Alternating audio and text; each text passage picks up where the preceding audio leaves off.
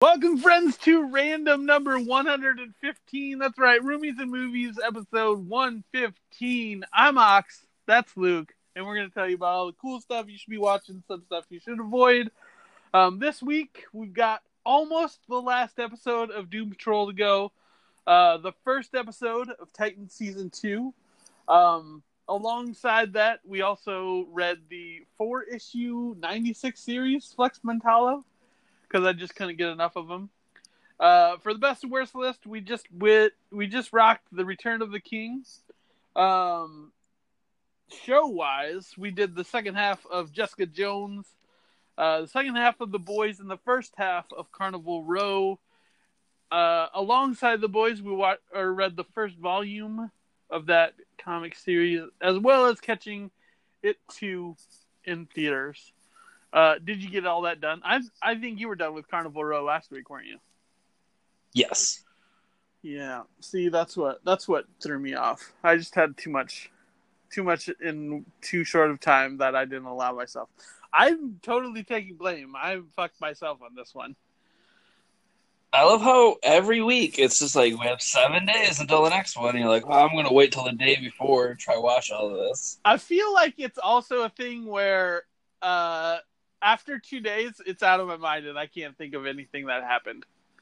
Well, that's fair. I'm like, do I have anything to say about anything? Because I don't remember any of it. So I think that's the big factor, but we'll push it and we'll try and sort of schedule a little bit better because next week will be Monday, obviously, so we missed that day of opportunity. So other than that, did you have fun with all the things? I mean, you own the Flex 4 series, don't you?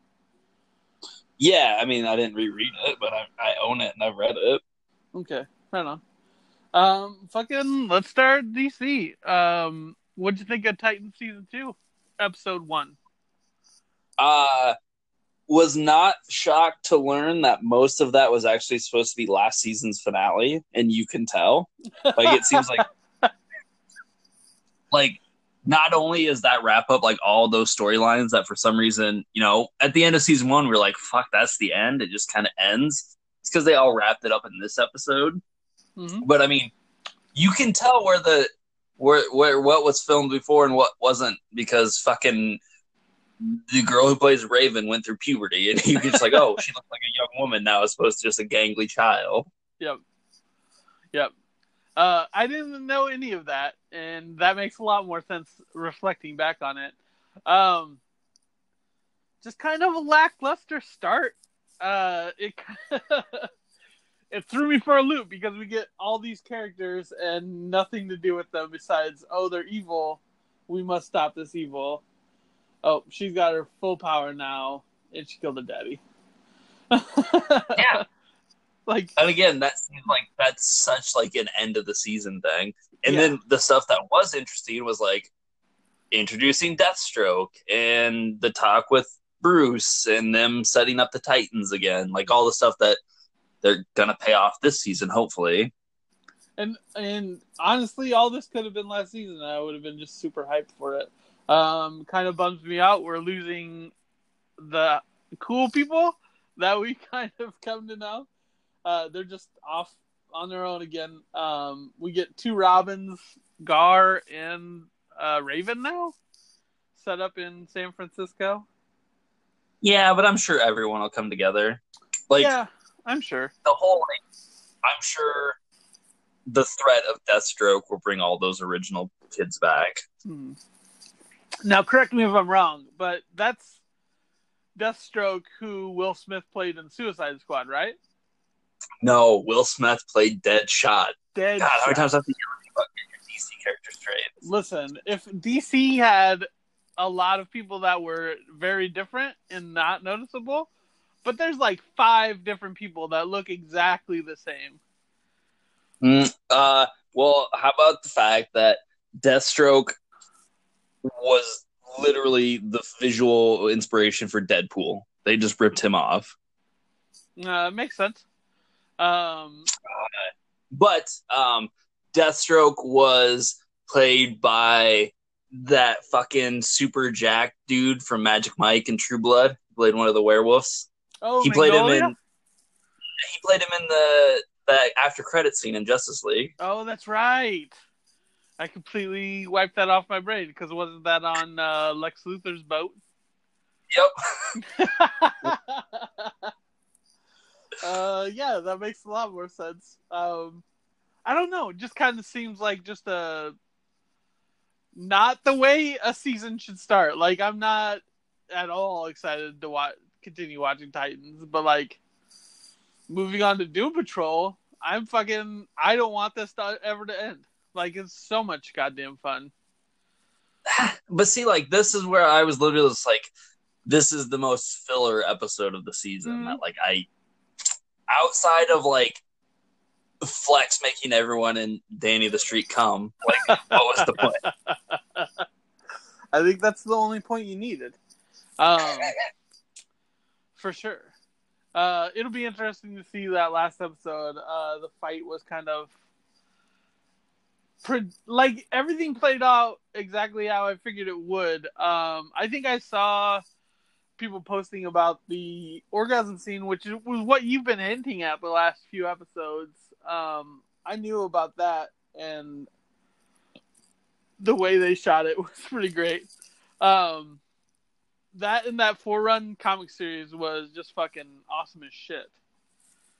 Yeah, I figured the thing that would bug you the most was Quietly's art. He draws everyone really wrinkly.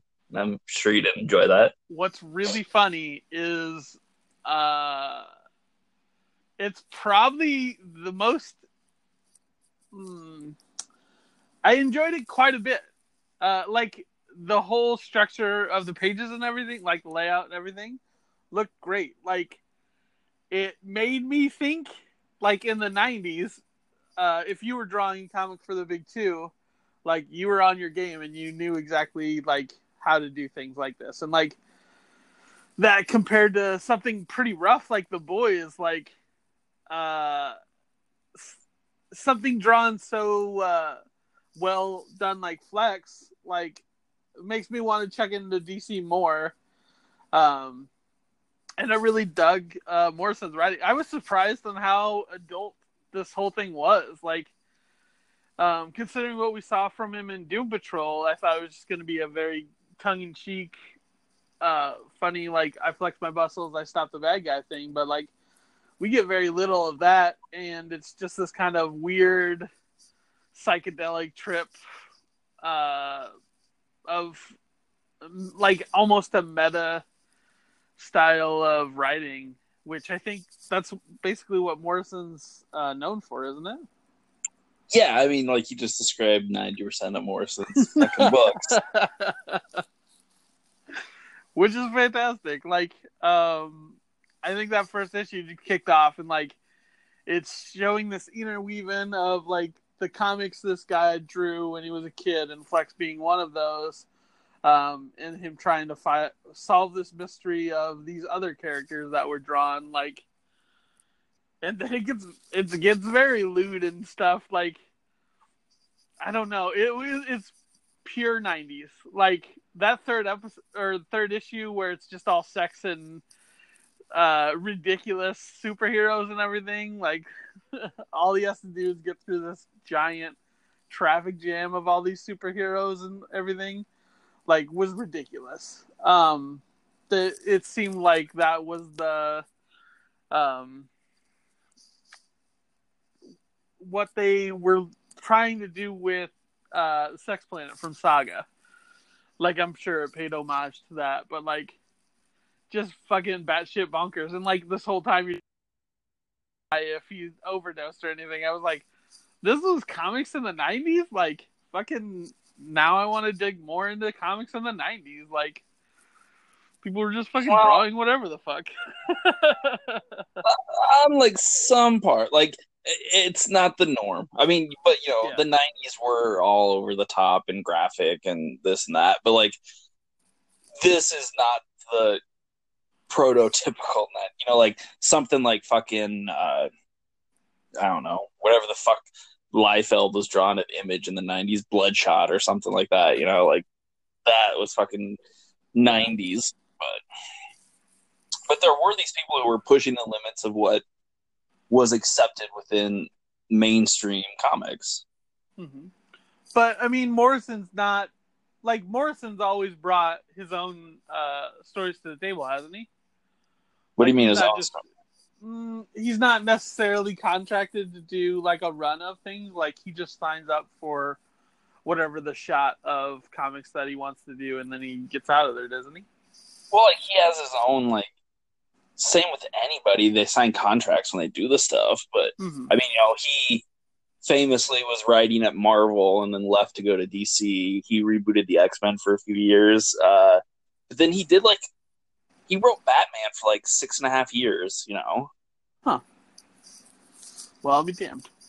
And that was literally him being like, I think when he signed on, he was like, I'm going to do like 16 issues. And then he just kept going because he was just like, I love writing this.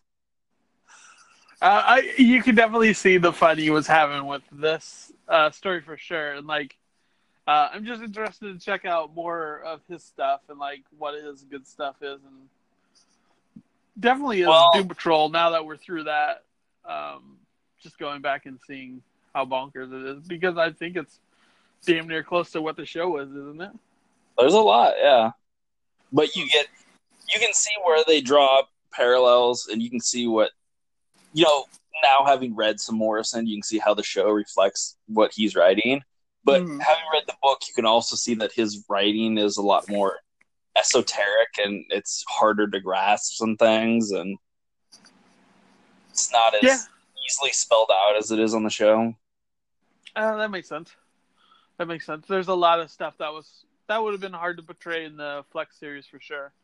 But yeah, I really dig it. And now that we have one episode of Doom Patrol to go, like I'm sad that we have to wait for the second season for, I'm sure, to next year. Or have they announced when it's dropping? Or are they even filming? I don't know. Okay. That's the answer. I don't know.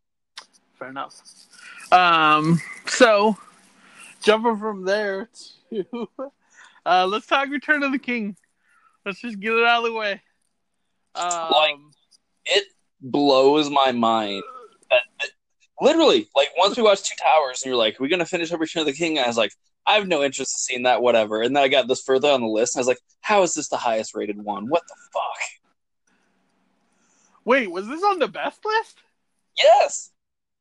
Jeez Louise. Yeah, this is like number 7 on the best of all time, highest rated. IMDb, above all the other Lord of the Rings. I believe when we were discussing doing the first, like when we flopped them, it was a big debate between me and you because I thought this was the best one, and you were like, no fucking way. And then I conceded to Two Towers, and you were still like, no goddamn way. I didn't think we were going to watch this one, because I didn't think it was going to be anywhere near the list, but for that rewatch, geez, what a slug this goddamn movie is. Yeah. Like, there's a ton of cool stuff in there. I won't deny it. Like, I love the Battle of Pelennor Fields is awesome.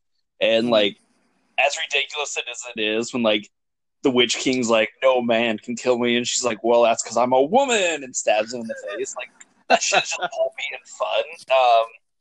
And, like, the visuals are still, like, some super fucking cool shit in that movie, but, like, it has no narrative structure.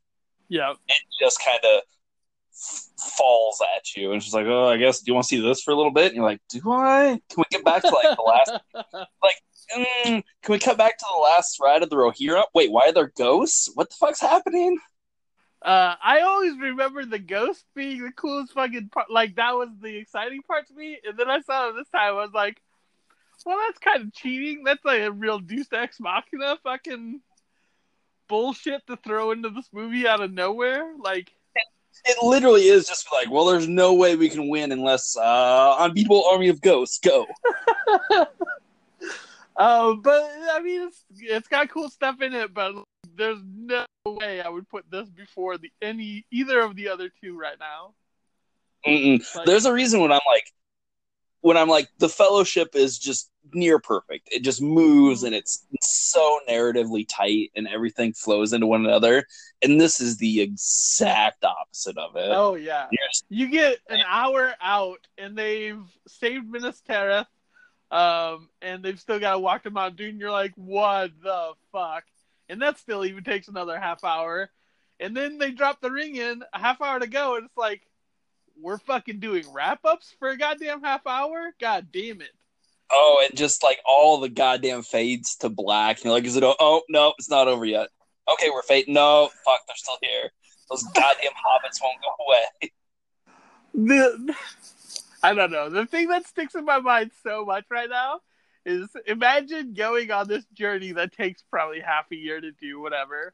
And like this harrowing effort that you put through, all this shit you've been through, and like to be on the brink of death, get rescued by a giant fucking eagle, and you wake up and there's this giggling goddamn tall wizard at the end of your bed. I'm like, what the fuck were they thinking for that little scene? Like, just a ridiculous coming together of the original Fellowship. Like, ooh. Yeah. It's like that moment when everybody's out to bow and like they're just doing tongue in cheek. They're like, hey, Gimli comes in and just fucking starts hopping around. It's like, what the fuck is this? Yeah, I mean, like, literally, the movie could and probably should end with them at the top of Minas Tirith. When, you know, Aragorn's been newly crowned and he's just like, no, you guys saved everything. We bow to you. And you cut. Like, that's where you could end that. You don't need to fucking see him go back to the fucking Shire, and you don't need to see them sailing off to the Grey Havens and Sam getting married.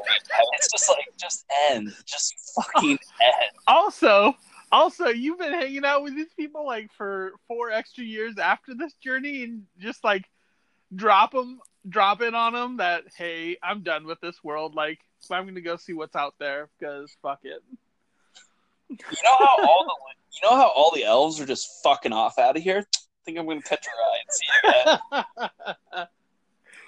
Oh, Christ cakes. What a mess of a movie. For sure. But there's also shit that's super awesome. Like, fucking Denethor just being like, listen, I'm going to burn me and my son alive. That's what we're doing here. Also, how much did fucking Pyramid jostle around that fucking oil's the thing that's going to wake him up? Come on, man. Yeah. And then he's dead. Flaming Denethor jumping off a tower. Yeah. I'm down for that. It's so good. But yeah, I think all the trilogy's on Netflix right now. You can watch that for whatever. Definitely watch the first two if you've never seen them. I always thought Minas Tirith, the battle for that lasted so much longer, and I didn't realize it was like 10 minutes in, 10 minutes out. Yeah, it just keeps cutting the problem. Mm-hmm. Yeah, so. Plus, by this point in the third movie, like, I get it. Legolas is acrobatic. I don't need to see him fucking, like, killing a goddamn elephant and, like, sliding down its trunk like it's the fucking Flintstones. Yabba dabba do, bitch. I kind of enjoyed it. I only like the point where Gimli he's still just one. You son of a bitch. I like that these two characters are just fucking so childish. They're charging off a boat with ghosts, and they're just counting their kills at each other. It's so good. But that's Return of the King. It's a movie. Let's go to the second half of Jessica Jones then. How'd you like the wrap up? That's the sound I make for it. Like, I was so disinterested and just kind of had it on. I was like, this just needs to be over. I didn't mind it. I really enjoyed how they wrapped everything up. It kind of gave finality to it all. No, it had all the exact same problems that I talked about last week on the first half. They just kept going down that road. We still keep sidelining Jessica as a character. We have what might have broke my brain, this whole character who's set up as this brilliant, maniacal fucking serial killer who plans for everything. He's outsmarting Jess, and I was saying, you're like, she's smart. How is she going to get him? And then he just conveniently is dumb enough to be like, why would she be recording anything? Oh, it's like there's no actual like resolution to what happens there. And then for fucking Trish to fucking pull a Gosling from Drive and like smash his head in the elevator, and I was like, what the fuck are we doing? Like, we couldn't just. It's all fabricated for drama. Yeah. Like, I don't buy any of it. Because this is the only time that Hellcat's really been portrayed as this evil villain, right? Dude, you ask me, like, you know how much I know about comics. I was aware that there was a character called Hellcat. Fuck if I know anything about it. I believe I looked into it a little. Like, I mean, she's been on Defenders and Avengers teams, so like, it doesn't make sense that she'd be this villain. So them to paint her as this, just kind of felt like out of left field. I was surprised we didn't wrap up with the serial killer the next couple episodes, and he went nearly to the end, and then Trish finds out she's the bad person. Man, I wanted to just recut that scene where she realizes she's the bad guy, and just with a little eyelash on there, and be like, "Duh, you are." Duh. Of course, you're the bad guy, bitch. No. And then, apropos of nothing, like, I'm sure you're gonna say, "Oh, I loved it. It was great." Like, what the fuck does Luke Cage have to do with this? Get the fuck out of here, Luke. Go away. You go. Luke showing up. I was like, "Fuck yeah, Luke." Oh, we're gonna get a team up for the last episode? Hell yeah. He shows up for 2 minutes, says, "Hey, I got a new job. Heard you're in trouble? Well, send that bitch to the raft." Literally just shows up to be like, I know you understand all of this, Jess, and you're smart enough, but I have to come and tell you because I'm a man. And then she's just like, aren't you evil now? Isn't that how your last season ended? And he's just like, well, I'm getting out of here. Yeah, but these threads are fresh, right?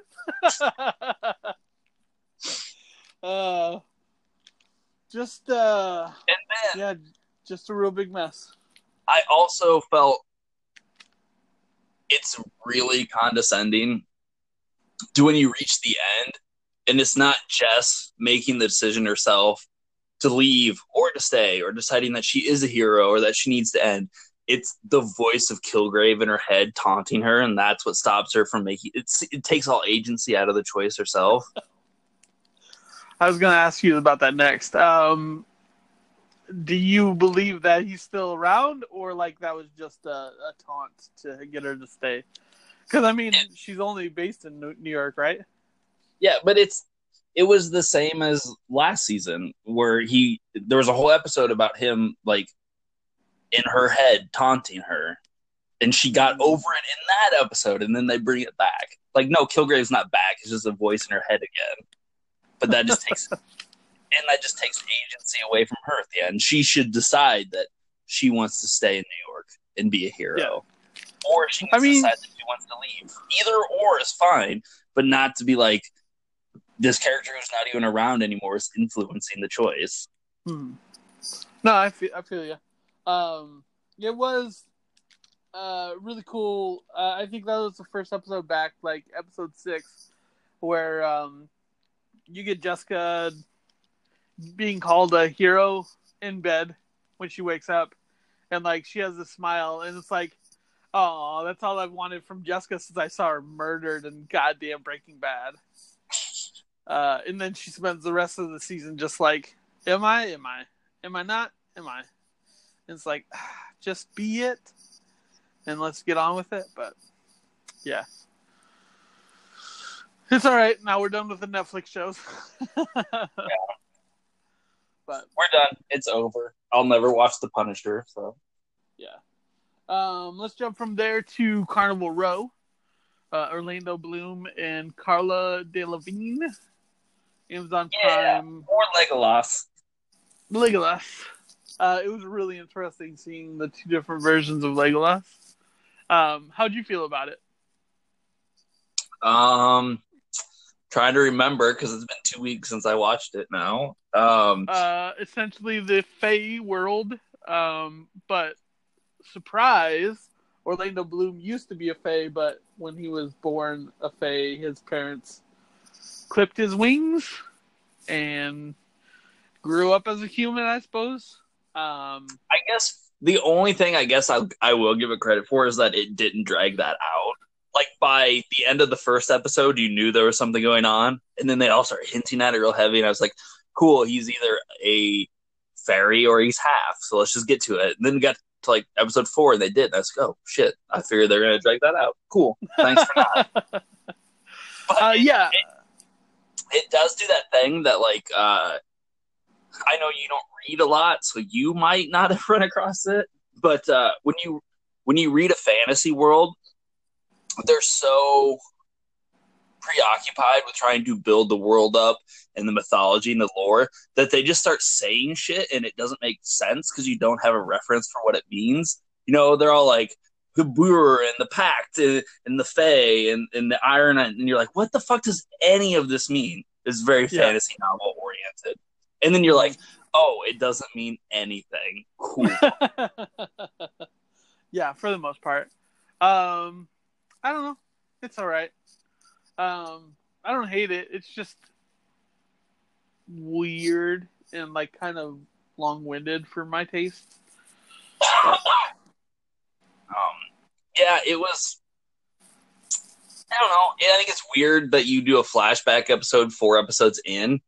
Like, I felt they could have either intersped that or showed us, because like the only literal payoff to withholding that is, you know, that she thinks he's dead and then finds him, but that is in the first episode. Mm-hmm. So like at that point, there's no reason to withhold their past. It's doing a lot of things, but I don't think any of them are being done well. If that makes sense. Like, no, it does. There is this murder mystery, and there's this tale of impoverished immigrants and indentured servitude and hierarchy within noble houses. There's a lot of things that all kind of have their own little narrow storyline. They never intermingle, and none of them are done particularly well. Yeah. I think that's the bigger takeaway. Like, this show has some promise, and they're advertising the shit out of it, and then you get into it, and it's like, this is kind of what I was expecting. It's just nothing exemplary, which I kind of was exciting. I was excited for with the higher caliber cast. It seemed like they were bringing to the table, but I think you have the 2, and then everybody else is unknown. So whatever, man. It's done by your boy. Who's that? Travis Beachman, the guy who created Pacific Rim. Didn't know that. Yeah, I love the designs and everything of the world. Just the storytelling just kind of drags. It just doesn't seem like they know what they want to do, or they only had just a short bit of story to tell, so all this other stuff was just convoluted around that. I don't know. It's weird because it seems at the halfway point that Legolas has been given the okay to move on, and he's come forward with why he did it and everything. But it seems like she's going back to him now, and kind of that's going to screw up everything he has going on. So we'll see. 4 episodes. Yeah, all I can hope is, like, I was kind of excited when they're like, I don't remember who it was. Somebody was like dying or whatever, and they're like, a dark god has arisen, and you don't know the horrors that are down there. I'm like, oh fuck, we're gonna go Lovecraftian with this, and then there's like, it's a reanimated golem with dead body parts. I was like, well, that's not cool. When they showed his face first, I was like, shit, we're getting Cthulhu? Because he had like tentacle in his mouth, and I was like, oh, that's fucking badass. And then they showed him getting shotgunned, and it's like, nope, it's just a mix-up guy. Yeah, That's not cool at all. I want fucking dark gods and fucking weird horrors. Give me that. Bring all the fucking dark gods. But the show's pretty predictable. Yeah, I don't know. There's, I think a problem that I'm having with the show is that it's so much more adult than I was expecting, considering it's Amazon Prime. As you watch The Boys on Amazon Prime? Oh, trust me, we're getting there. But, like, it just seems like they've had some wins, and now they're just, like, fucking running with it. And, like, fucking gloves are off. We're taking on HBO with their fucking level of gratuity. Well, I don't think anything's gratuitous as, like, the nudity in those first seasons of Game of Thrones was. Oh, for sure. For sure. I mean, it all has a point. They do have that super awkward extended sex scene where, like, her glow when she comes, and you're like, what the fuck is happening? Yeah, and then they show it 5 minutes ago her not glowing because she's upset at him. Yeah, he's like, you didn't glow. You didn't come, did you? And it's like, don't conversation. Well, bitch, I gotta go hunt down a werewolf, so good on you. Yeah, I don't know. This show's all over the place for the most part. It'll be interesting to see how it wraps up, but I'm in for it. Jumping from there. Second season already. What? Yeah. Wow. That's surprising considering how much trouble or how much like just a fight Penny Dreadful had, and it seems very similar in tone to that. Except Penny Dreadful was fucking awesome. Yeah, I concur. I own all 3 seasons. So. But that was also like Showtime though, and they just don't fucking care. Showtime's like, if you own us, you're watching it. Who cares? But no, it's fucking Bezos has all that money. You just throw it all away, dude. He doesn't fucking care. It's true. Fuck yeah. Keep doing it. So I saw something like for that Lord of the Rings TV show that they're doing on Amazon. He dropped like, I think it was like $300 million just to acquire the rights. That doesn't include anything about putting it together. That was just for the rights to do it. Could you imagine just having money like that to fuck off with? Yeah, that'd be awesome. And well, it's fun because like I feel so much better with Amazon's quality compared to Netflix's, because Netflix is a really fucking coin flip, and about 80% of the time it's been trash. Well, that's because 90% of what Netflix does is just acquire shows for distribution. Yeah, that's fair. But I like if something comes up on Amazon, like they're pushing it. It's always worth checking out because it's always, for the most part, it is.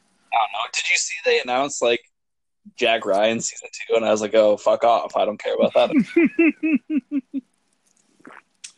So many people have been telling me how much they've liked season 1, and I was like, did we watch the same show?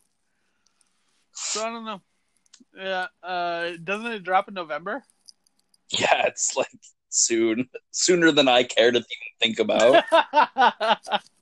Fair enough. But going from all of that to something very extraordinary with The fucking Boys. Yeah, it's fucking so good. This show's so fucking rad.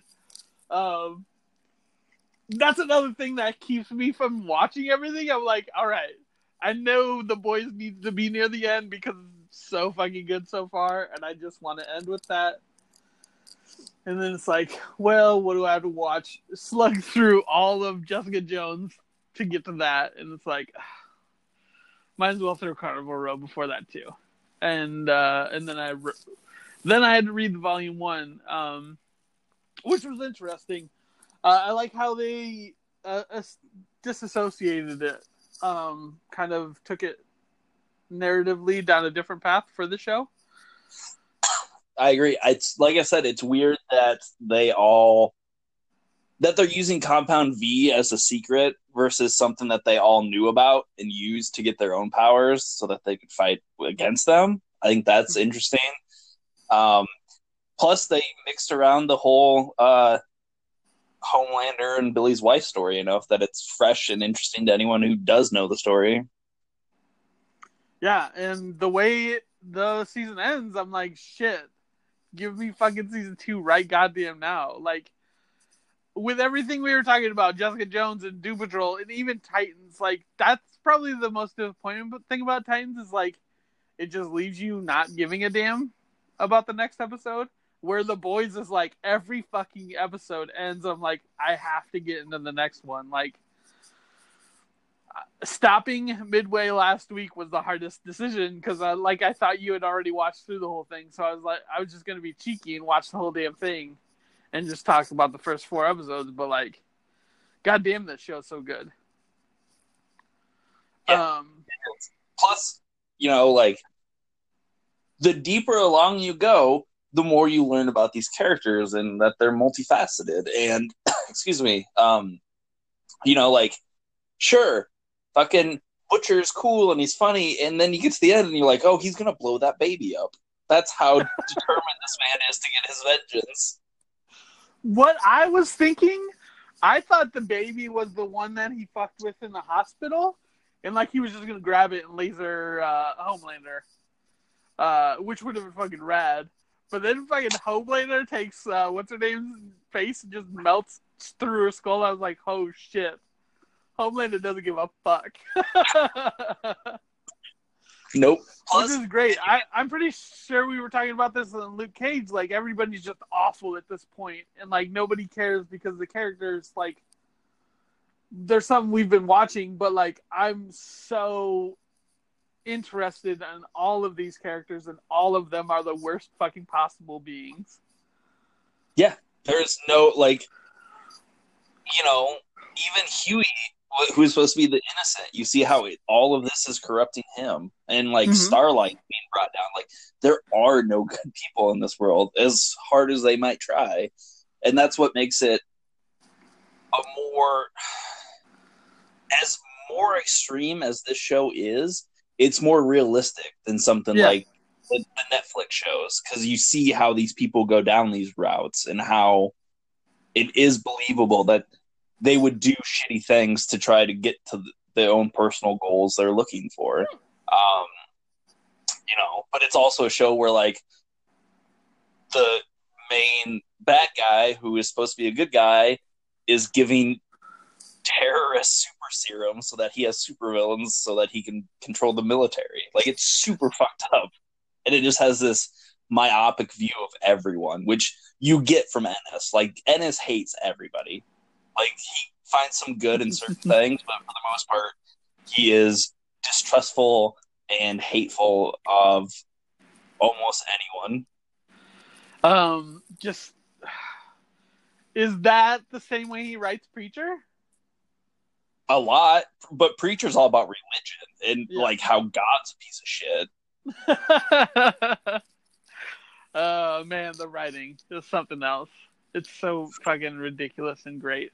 The way the first volume is structured, essentially, I think we take care of that in the first couple episodes, maybe 3 episodes. But I mean, they're already rocking powers and fucking taking on a superhero team, just fighting in the middle of the streets because they were blackmailing them. So much better than the blackmailer from Jessica Jones. Like,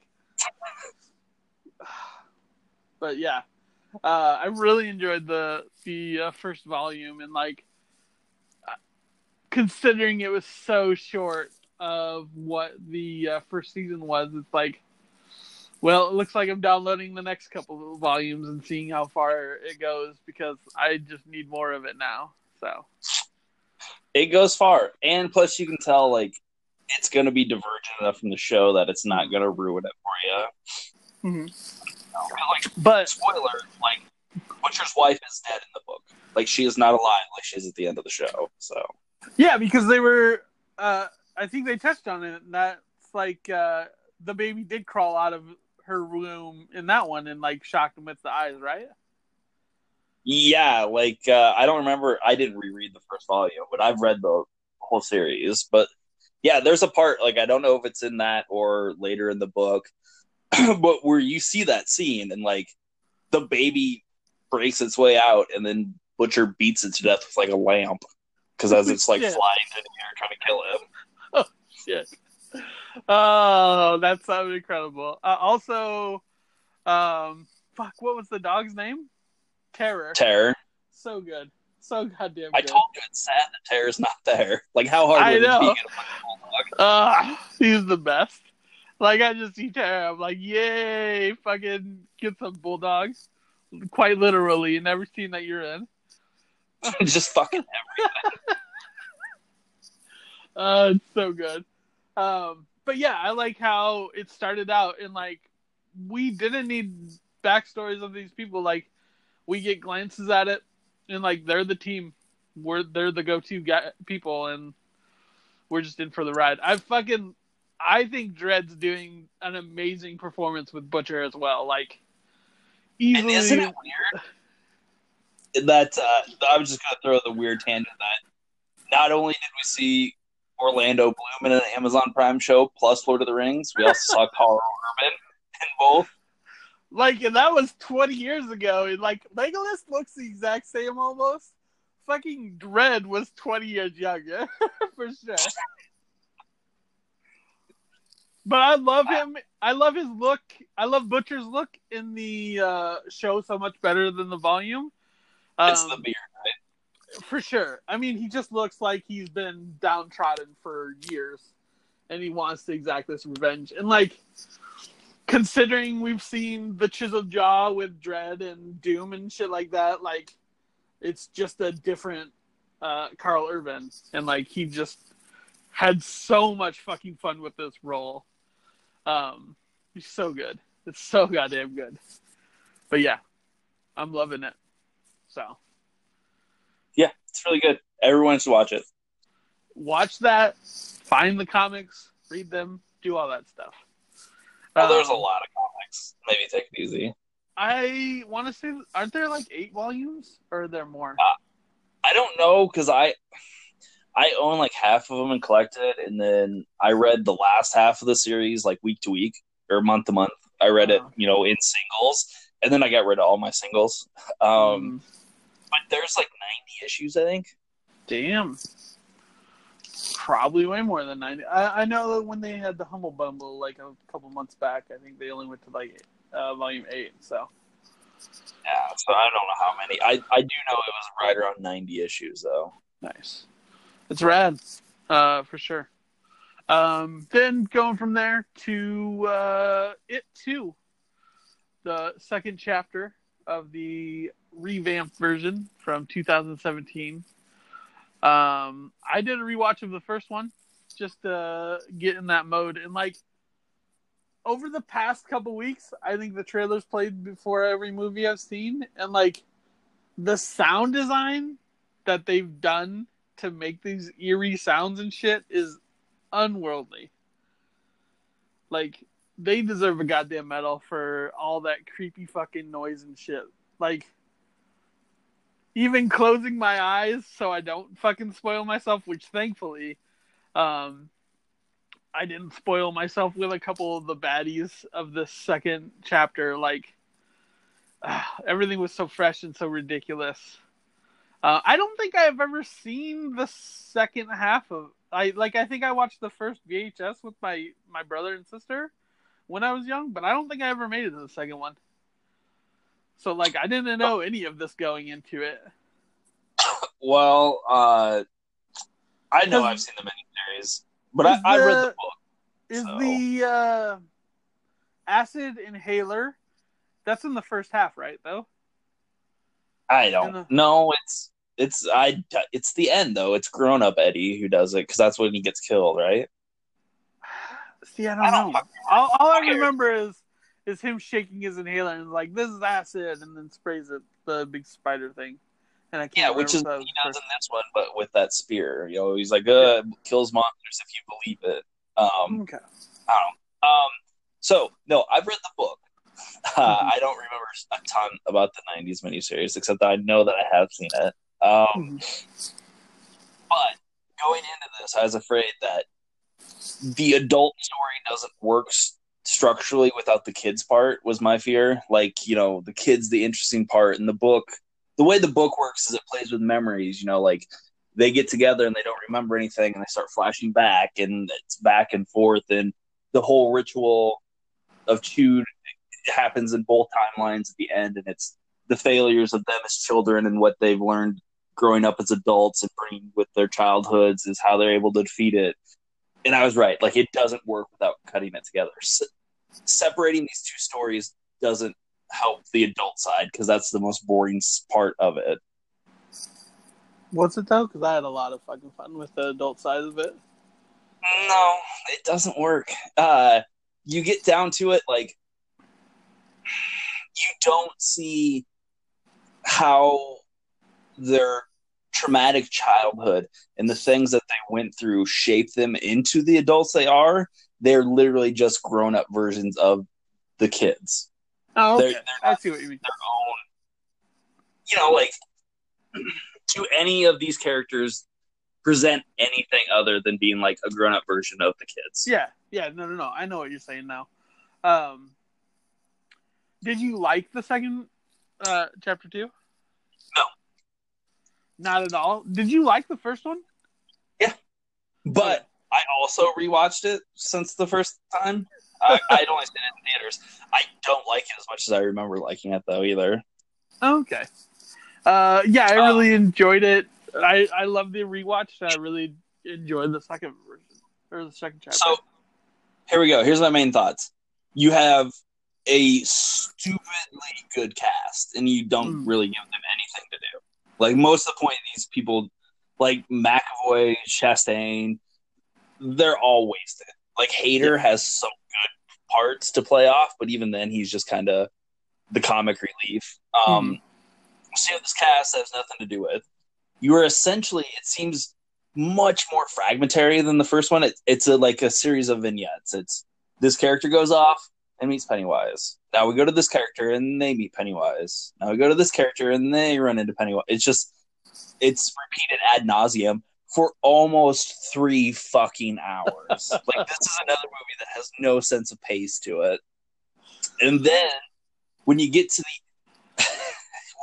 the end, no matter how much money you have, a giant spider with a clown's head is never going to work. Never, ever, ever is it going to be scary or interesting to look at. Not true. I thought it was awesome. Like, I love the design of this new Pennywise. Like, and the way Skarsgård's able to contort his face to make it look even more fucking menacing is just terrifying. Like, when the girl, like, and he's slopping the paint on his face and like digs into his eyes and like fucking makes the streaks. I was like fucking terrified. And yeah. You know what? Do you want to know what is the most terrifying like facial contortion in this film? Because there is one. What's that? It's the goddamn de-aging on all the kids. That's fucking scarred me. You need to roll with the punches a little bit better. No, that is just them straight fucking up. I get that, like, they weren't sure they were going to get to a second one, and that's why you tell just the kid's story, and you're able to contain it, and it's one and done. Mm-hmm. But, like, they should have that movie had the biggest opening for a horror film ever. Like, they should have immediately got those kids back in film. See, I didn't see much of that because I just wasn't paying attention for it. I'm sure next time I see it, I'll definitely notice it. But like, I figured they recorded them at the same time, so I didn't even think anything of it. They did not, sir. And those kids have fake CGI faces. Awful and terrifying. Oh, that's awesome. Like, it's the same as like any de-aging, like it kind of looks rubbery and fake, but it looks so much worse when you're de-aging a child. Like, it's just uncanny how fake it is. But then you watch the scene when they're all in the bunker underground for the first time as kids, and like Eddie's doing like his fast talking thing as he's hitting that fucking paddle. His face is not moving right, and his mouth isn't opening right, and they're like octave pitching his voice because obviously he went through puberty and he doesn't sound the same. Oh my god! And then I'm assuming the kid who played Ben lost weight when he actually grew up a little because like it's like fake fucking fat cheeks on him. Oh, it's terrible. It's terrifying. Yeah, didn't notice any of that, so I'm glad. But yeah, I thought it was really great. Obviously, the old lady fucking monster wasn't spoiled for me from the trailer. I think that was the big one. Because I figured Pennywise was going to be showing up there, and I didn't think it was going to be like that. So, but see, they cut the best part out of the book, though. It's just like that. But when she's talking about her dad, she's like, "He shat me out himself," and talks about how like Pennywise gave birth to her. Yeah, you hate that stuff. Yikes! Everything. I don't know. It just. I don't know. It just didn't work. And I didn't think it would going in, so maybe that's me going in with preconceived notions. But I don't know. I feel a lot of it too.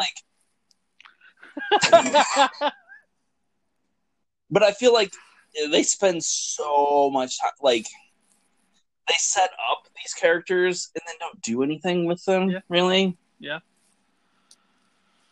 But I mean, I also appreciated the way like they morphed like their childhood memory to where they are now.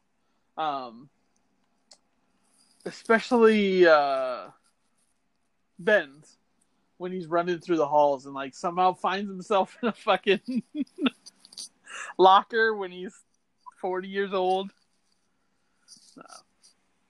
I don't know.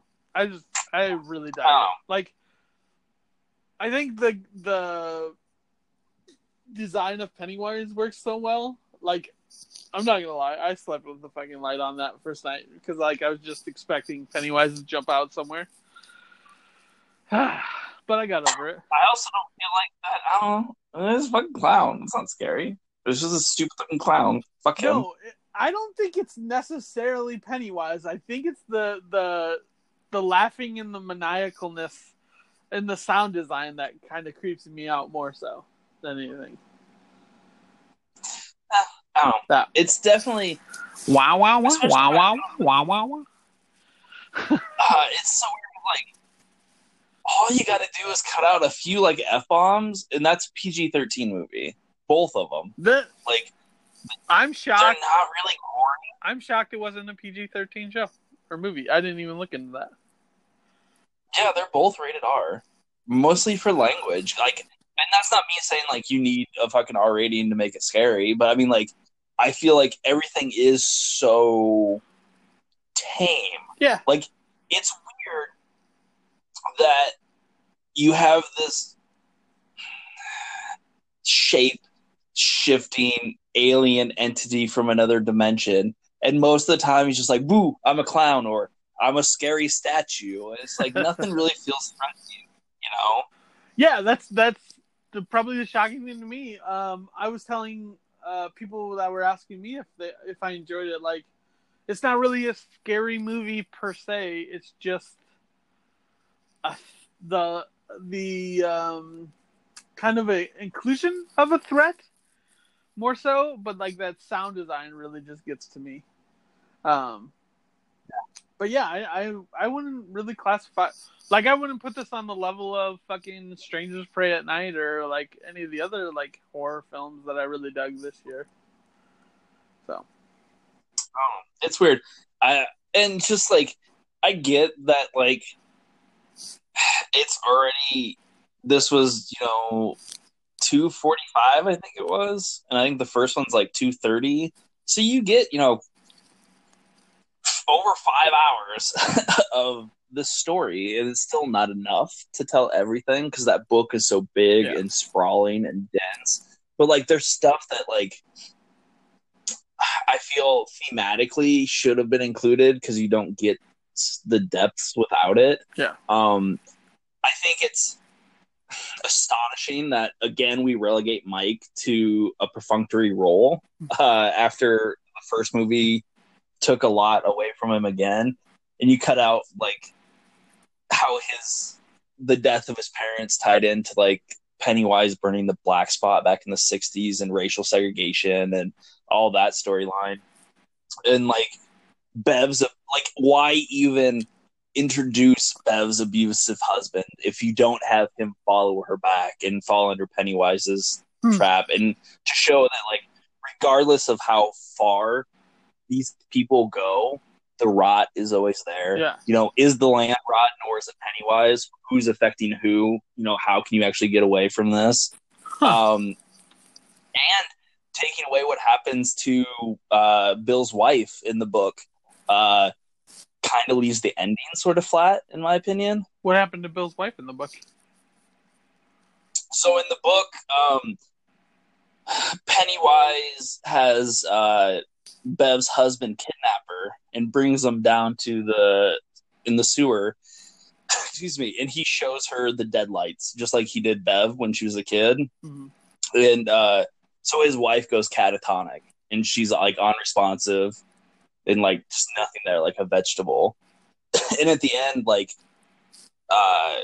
Bill puts her on Silver, his bike, and they go for a ride, and it wakes her up. And it's, you know, it's him finally being able to save his loved one from Pennywise. It's him getting to be the hero he always needed to be able to move on past what happened to Georgie. Yeah, I was surprised that none of them had their significant others. Like, they just left their life that they were living and, like, just walk away to come back and kill this clown. I don't know. It just seems like they would be smarter and know that there's strength in numbers and whatnot. But there's also that weird thing of, like, I don't get that, like, none of them remember it. You know, they all get, like, scared and they feel like something's up, but until they all get back together, they don't remember Pennywise. Yeah. Except Stanley, apparently, is just like, yeah, I gotta fucking kill myself. Can't do that shit. And to have the thought to tell them about everything he remembers in a note to everybody. Yeah, it's like, how the fuck did he remember? No one else did? No. That's inconsistent storytelling just to get that ending. Yeah. So. Also, I don't know. I just felt the note was super unnecessary. Like, yeah, because of that inconsistent storytelling for sure. But how great was that Stephen King cameo?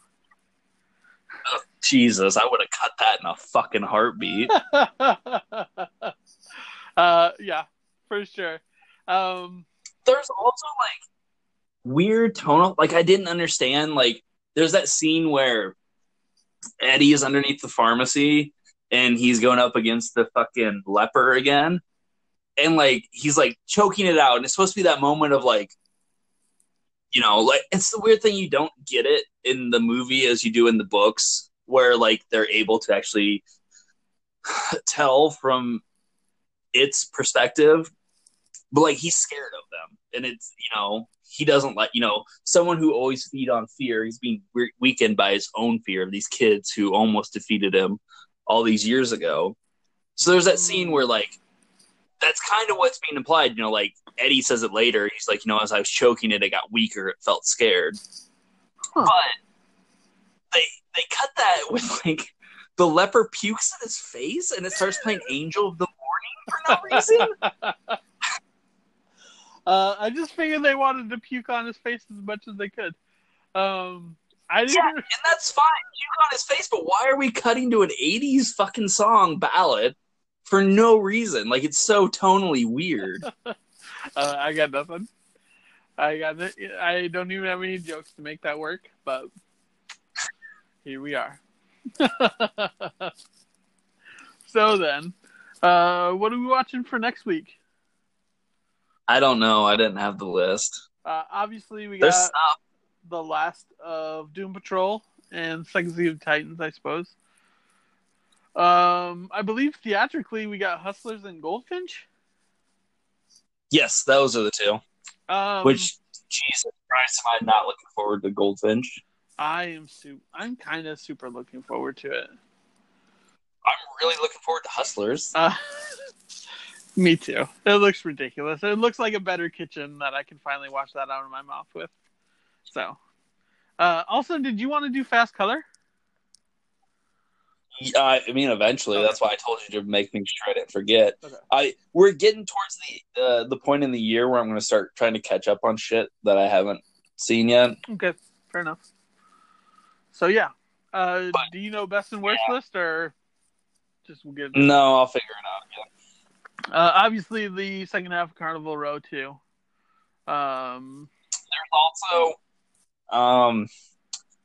There's also a new Prime show starting this week. Oh yeah.